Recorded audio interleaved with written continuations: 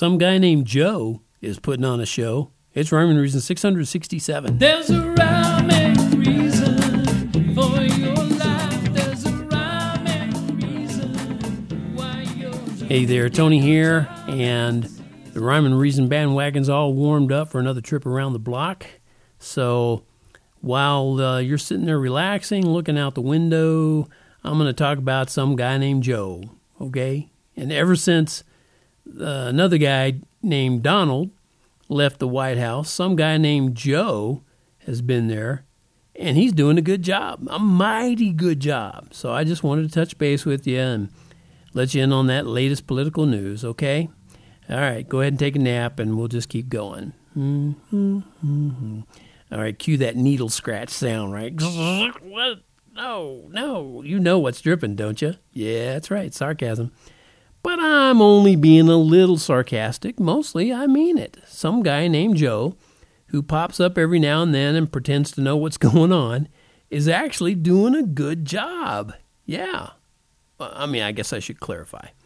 Old Joe, what's his name, is doing a good job of carrying out the anti-God agenda that leftist thinkers, and that's an oxymoron, have up their virus-laden sleeves. Trouble is, at least for Joe, the trouble is he probably doesn't even realize most of it.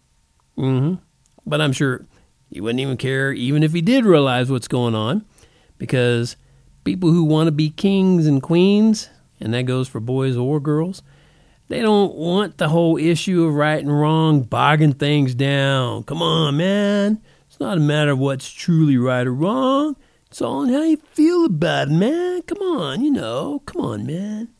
And as long as it makes you feel good to steal from hardworking people and give that money to people who won't work, or give it to illegal immigrants, or just about anybody else who will vote for you, if it feels good to do all that, just do it, right? That's the way that's philosophy 101 in the new age.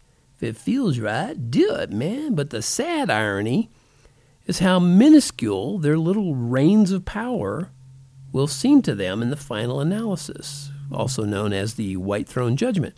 And I know that sounds like a lot of hooey to people who'd rather believe in aliens and that nothing created everything, but you know what? It's still true.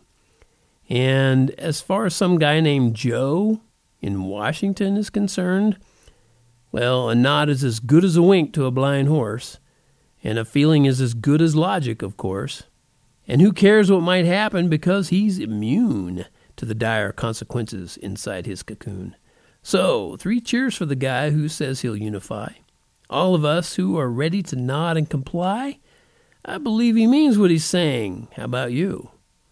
Could he say it at all if it just wasn't true? Nah, couldn't do it, right? Couldn't say it if it wasn't true. That would be a lie. And politicians don't do that. I know.